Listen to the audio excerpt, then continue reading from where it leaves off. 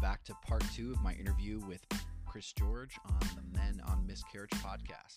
Enjoy.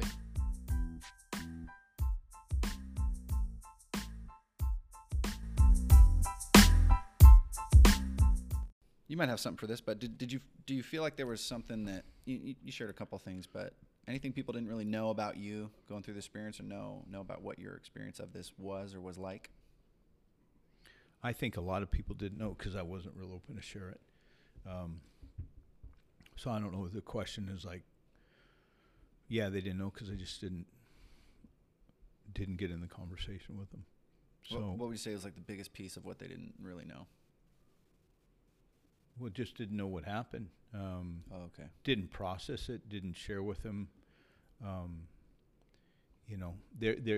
trained to maintain routine and some sense of normalcy in my work life and in our church life, and just kept going. So, yeah, there wasn't any epiphanies there or shifts or that I could speak to. Yeah. Is there anything you regret?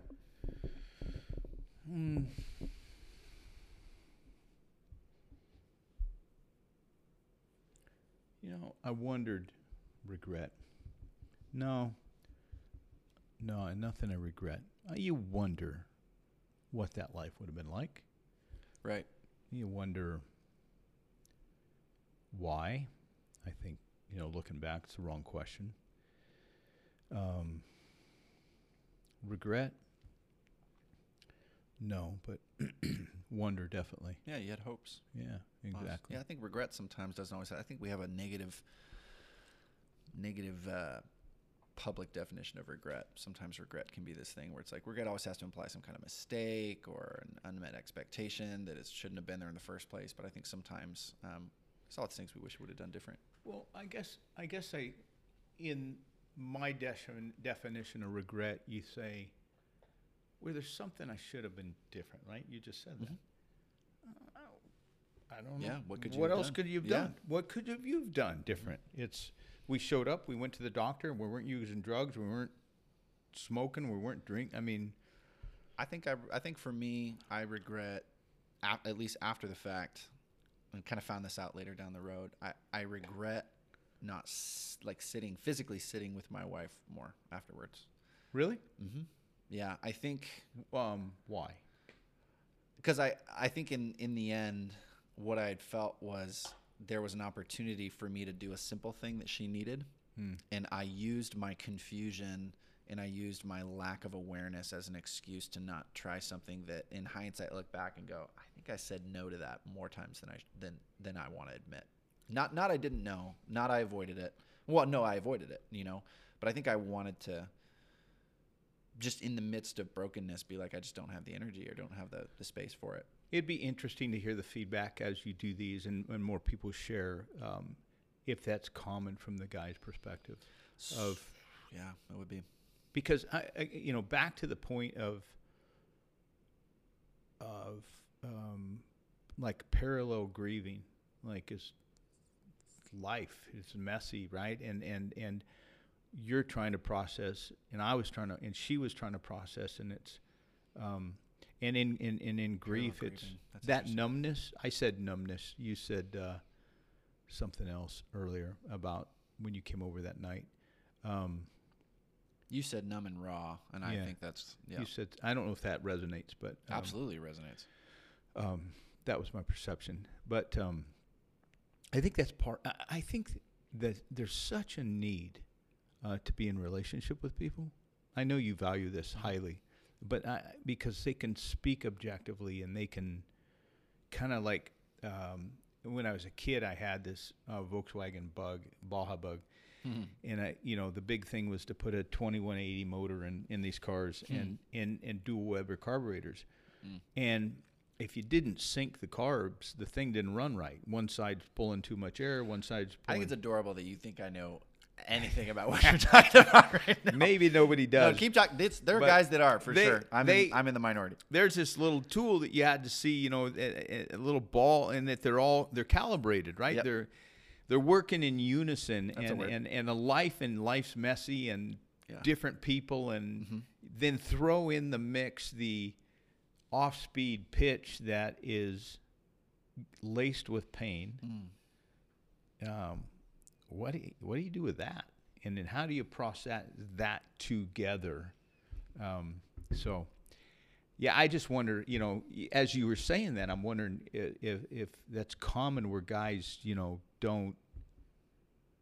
can't or don't minister to their wives well through something that they feel it's different. I think. Yeah, it's a great. I that's why I love doing these, is because it's so funny to me. You're the third interview I've done officially, and it's so different from the second guy, and his story is so different from the first guy. Every story is so unique, and every guy's experience of what they went through is so unique. But the loss in and of itself is exactly the same. And so I think there's two things going on. I think it's one, it's just natural stuff going on with guys, where they feel detached or they feel insulated, or they need to insulate their wife. A lot of the guys said, for the most part, every guy said in some form or another that they felt that their need was to protect their wife, which is, in my mind, like you think about those war movies of two guys on the front line and one guy gets shot hardcore, loses a leg, and the other guy picking him up, pulling him across, gets shot in the back. And now he's crawling and dragging his friend. That's the closest thing I think I can get to, where it's just kind of like, yep, the other person is incapable of moving forward. You can move forward. You have more at your disposal because the pain is different, not less or more, but also sometimes I want to say absolutely more, But so I think guys are going through that feeling, and then I think the other thing's going on is every story is so different. Guys want to relate, but guys are so different too, and so it feels. I think guys will say like, yeah, like that, and then a guy goes, no, not really for me, and a guy goes, oh yeah, just clams up instead of being comfortable with the reality that like they're different and that they can support each other in those differences. They don't have to feel the same way about everything all the time, which I think is one of the reasons why we have like this, whatever you want to call it, male dominant culture, anything, but like there's certain ways to be a guy, and it looks like this. And if you're not interested in that, then you're not as much a guy as the next guy, I guess. And I think guys chase some of that stuff. I think our culture is shifting and adjusting a little bit where that's not so much. But like, you got all this stuff about cars, and I'm just like, it sounds so great. Those are words. Those are great words. But I didn't really understand that stuff. But regardless, every guy feels the sense and the desire to protect their wife. Yeah. And I don't think that's a cultural thing. I think that's a very physical. They just understand that they're dragging their friend from the front line who just got their leg blown off. And they're just having to cope with reality that they're doing that with a bullet in their back. Yep. Instinct. And then I think we lie to ourselves, and we lie to. I think we lie to ourselves. We run these cycles in our mind, or these movies in our mind, or these things in our mind where we don't get real, raw, and relevant with people. We don't get transparent. Whether it's I can't be bothered because they don't understand, or I have to portray this image, right? Male dominant. Male, I don't want to. Anyways, that's not what this is about. No, so it's. But I think guys have a hard time just dealing with reality sometimes. And what do you mean?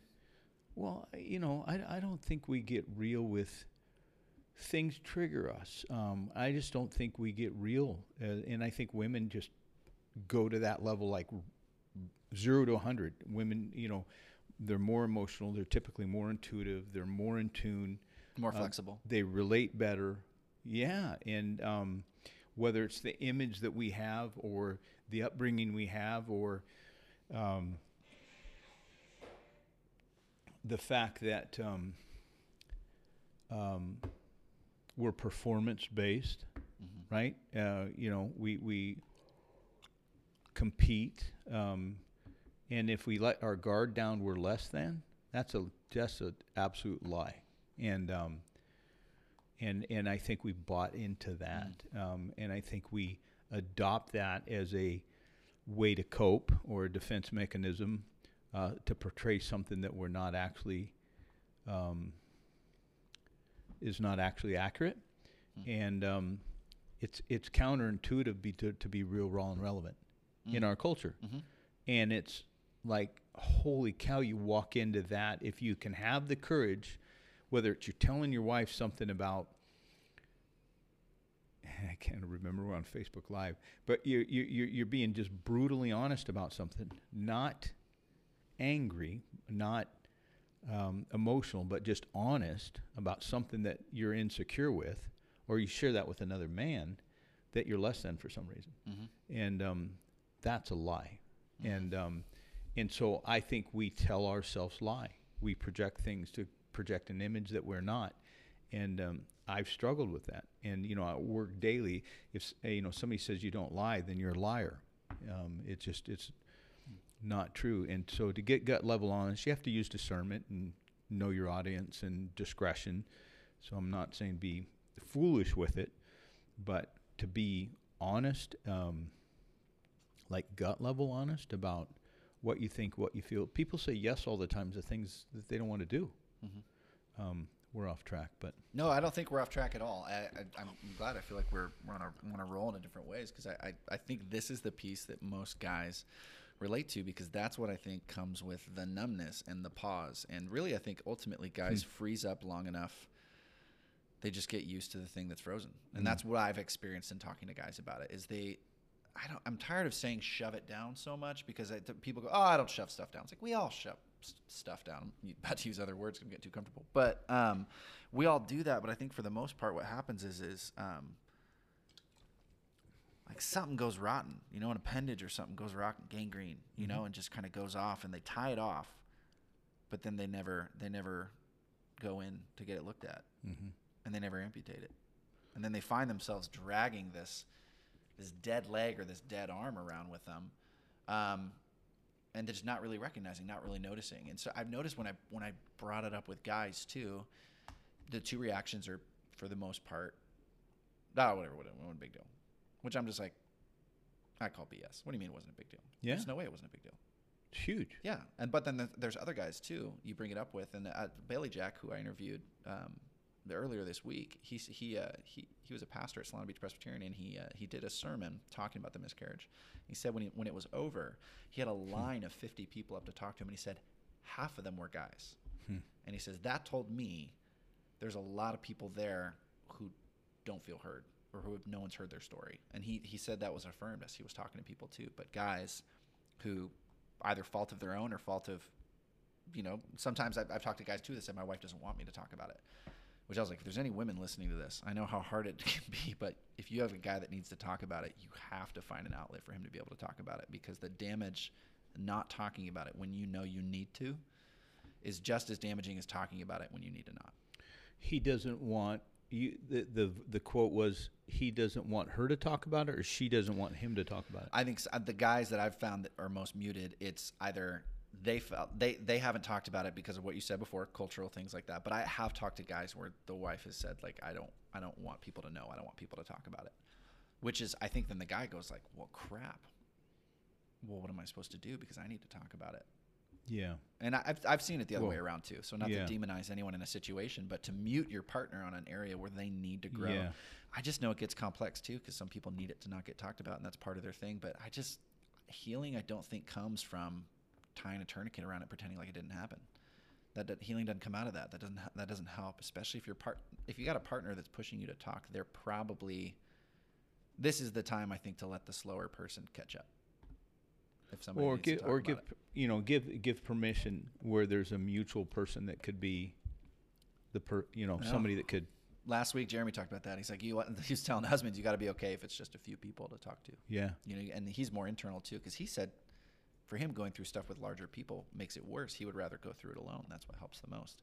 And that's the thing I'm talking about. Like, that's what I'm noticing and talking to so many guys, because I thought my experience was, I'm going to talk to guys, they're all going to feel the exact same things I did. And they're all going to feel the exact same way I do about moving forward.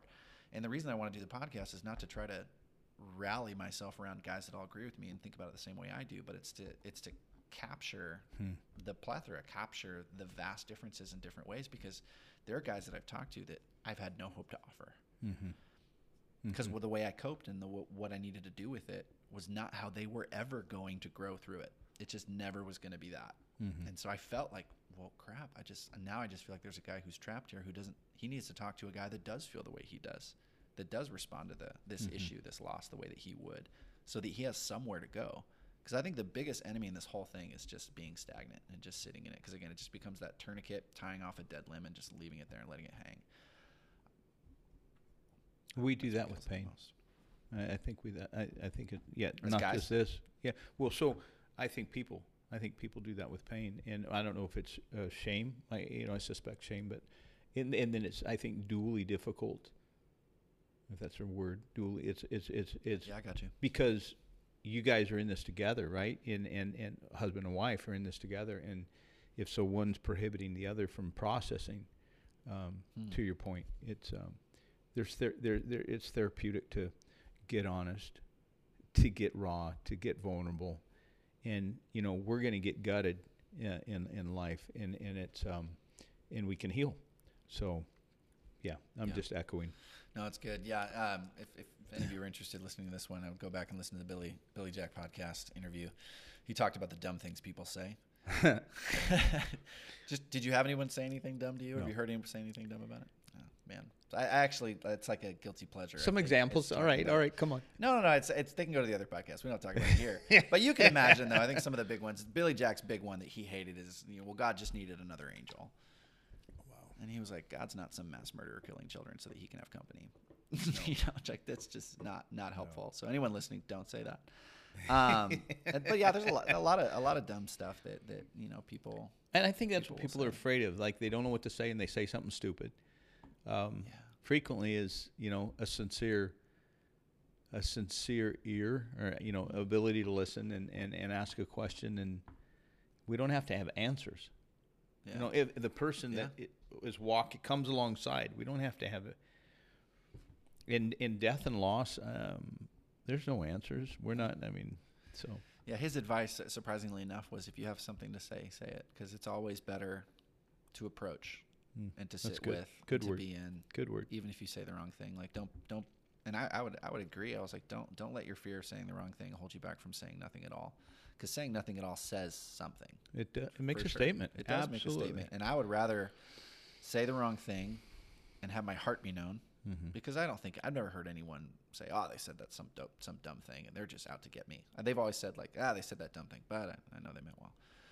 At least that comes across. It's better to say something stupid. But we talked about that in the other podcast, so we won't get too much into it here. But I got a couple more questions before we finish up. Let me see here. We kind of talked about memorializing, talking with friends. Talk about when you guys decided to try again. Oh, I love these questions at the end here. So what would you want your kids or your wife to know about you in this? And your kids are older. They may listen to this, may not. But what would you want them to know about you in this experience of miscarriage? I think anybody, this can apply to a child, right? Mm-hmm. This can apply to a young person. This could apply to anybody, really. That we all love. I think most people love the person that unjustly gets struck, that does not stop, that does not turn bitter, that continues to press in. You're religious or not, you move forward, and I think God helps. And you get to see life play out, and things manifest in a way that bless you. And so not stopping the underdog, or the resolve of a person, the strength of a person that doesn't quit. And if somebody in your own family or a close friend gets to see you walk through the pain, and I want to say overcome, but that's not the right word. Walk through, keep going, not quit, on your knees but not broken. I think speaks louder than anything anybody can say. Because life is laden with that. There is stuff way worse.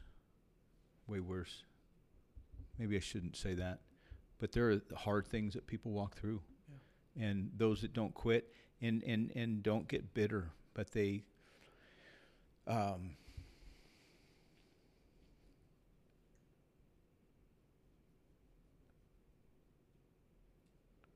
I think the edges come off of us through pain. And I think that speaks volumes to our kids and the people that know us best. What would you want?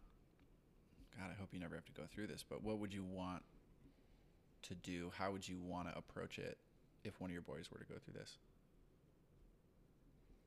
I know there's at least one dad listening to this trying to figure out how to support his son because it never happened to him. What would you do? How would you approach that? What would be your advice to somebody with a child going through this?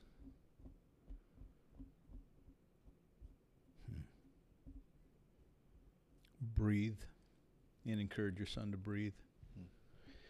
And then take another breath.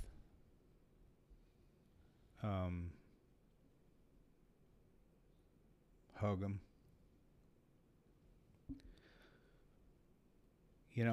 That's a hard question. Listen, make time. Yeah, everybody grieves so differently. So from a parent to a child, come alongside without advice unless asked. And if there was ever a time to love unconditionally, because in this box of miscarriage, you didn't do anything wrong. I mean, there's other pain things where there could be responsibilities, but in this box, it's like, yeah, we didn't do anything wrong, and what we were hoping for didn't happen. And just being able to share pain, permission to share pain from those that are hurting. Give them permission to share pain. and time. So, yeah. There's some other practical things, but if you would give two practical things, this is my last question. The question is either what would you tell yourself, or I think for people who've got adult kids, I think it comes out more powerful in what they tell them. Yeah, so I'm thinking about this kid that just lost his sister. It's different, right? He wasn't involved in like what I'm sharing with him now, and this is like today. Mm-hmm. Like this happened last Friday.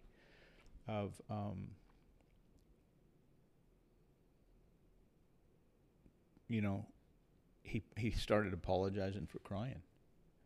And I'm hugging this kid. And just let him talk, right? So all these questions, all this stuff's flowing through your head. And I think it's just presence. Presence and permission. And if there's, in grief, there's people that are skilled in counseling. Counseling's a practical one. Mm-hmm. But from a parent, from a sibling, from a husband to a wife to a husband, is permission to process their pain at the speed that at their speed. So, yeah, that's powerful. Yeah, that was something Billy Jack said last episode. Was his advice to people was never underestimate the power of presence. And I like that you added a little bit there that I think is really important, is presence and then permission. Let's finish with that. What does it look like to give somebody permission?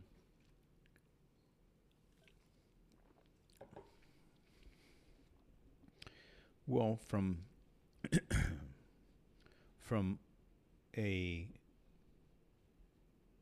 miscarriage is different. So in miscarriage, if you're the father to the son or daughter, how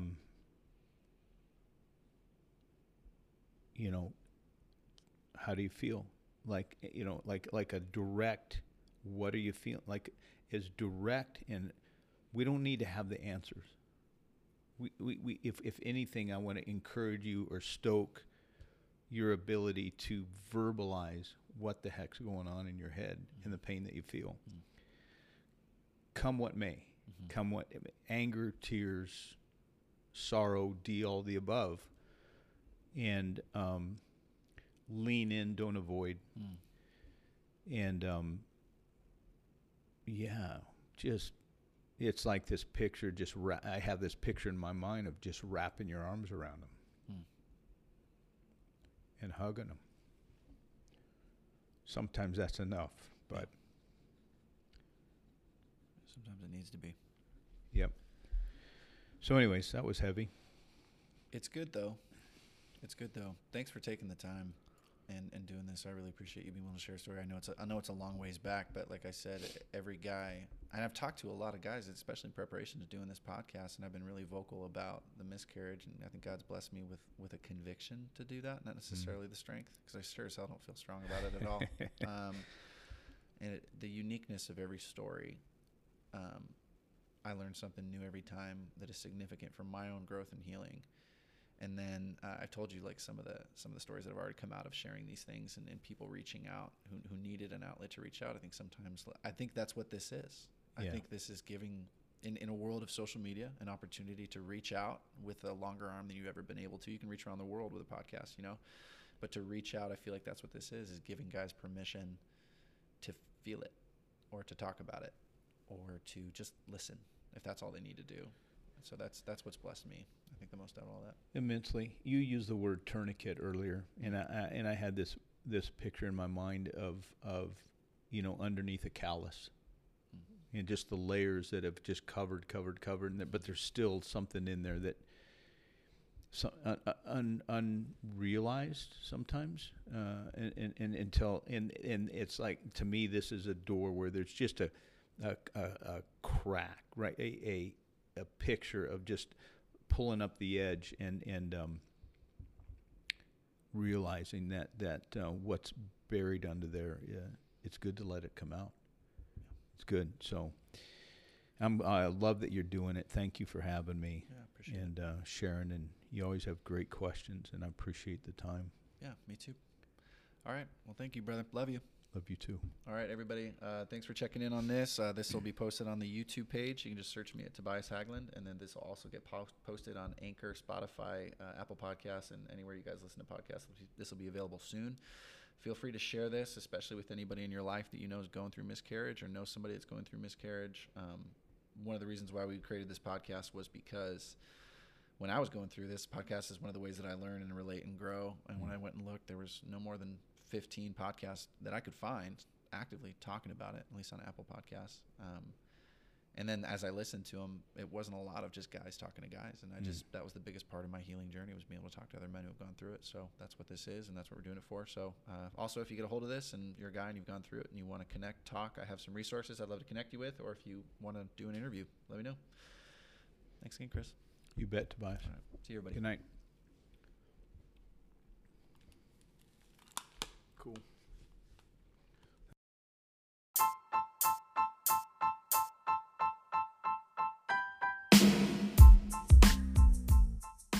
Hi, friends. Thanks again for listening in on our Men on Miscarriage podcast, this episode with Chris George.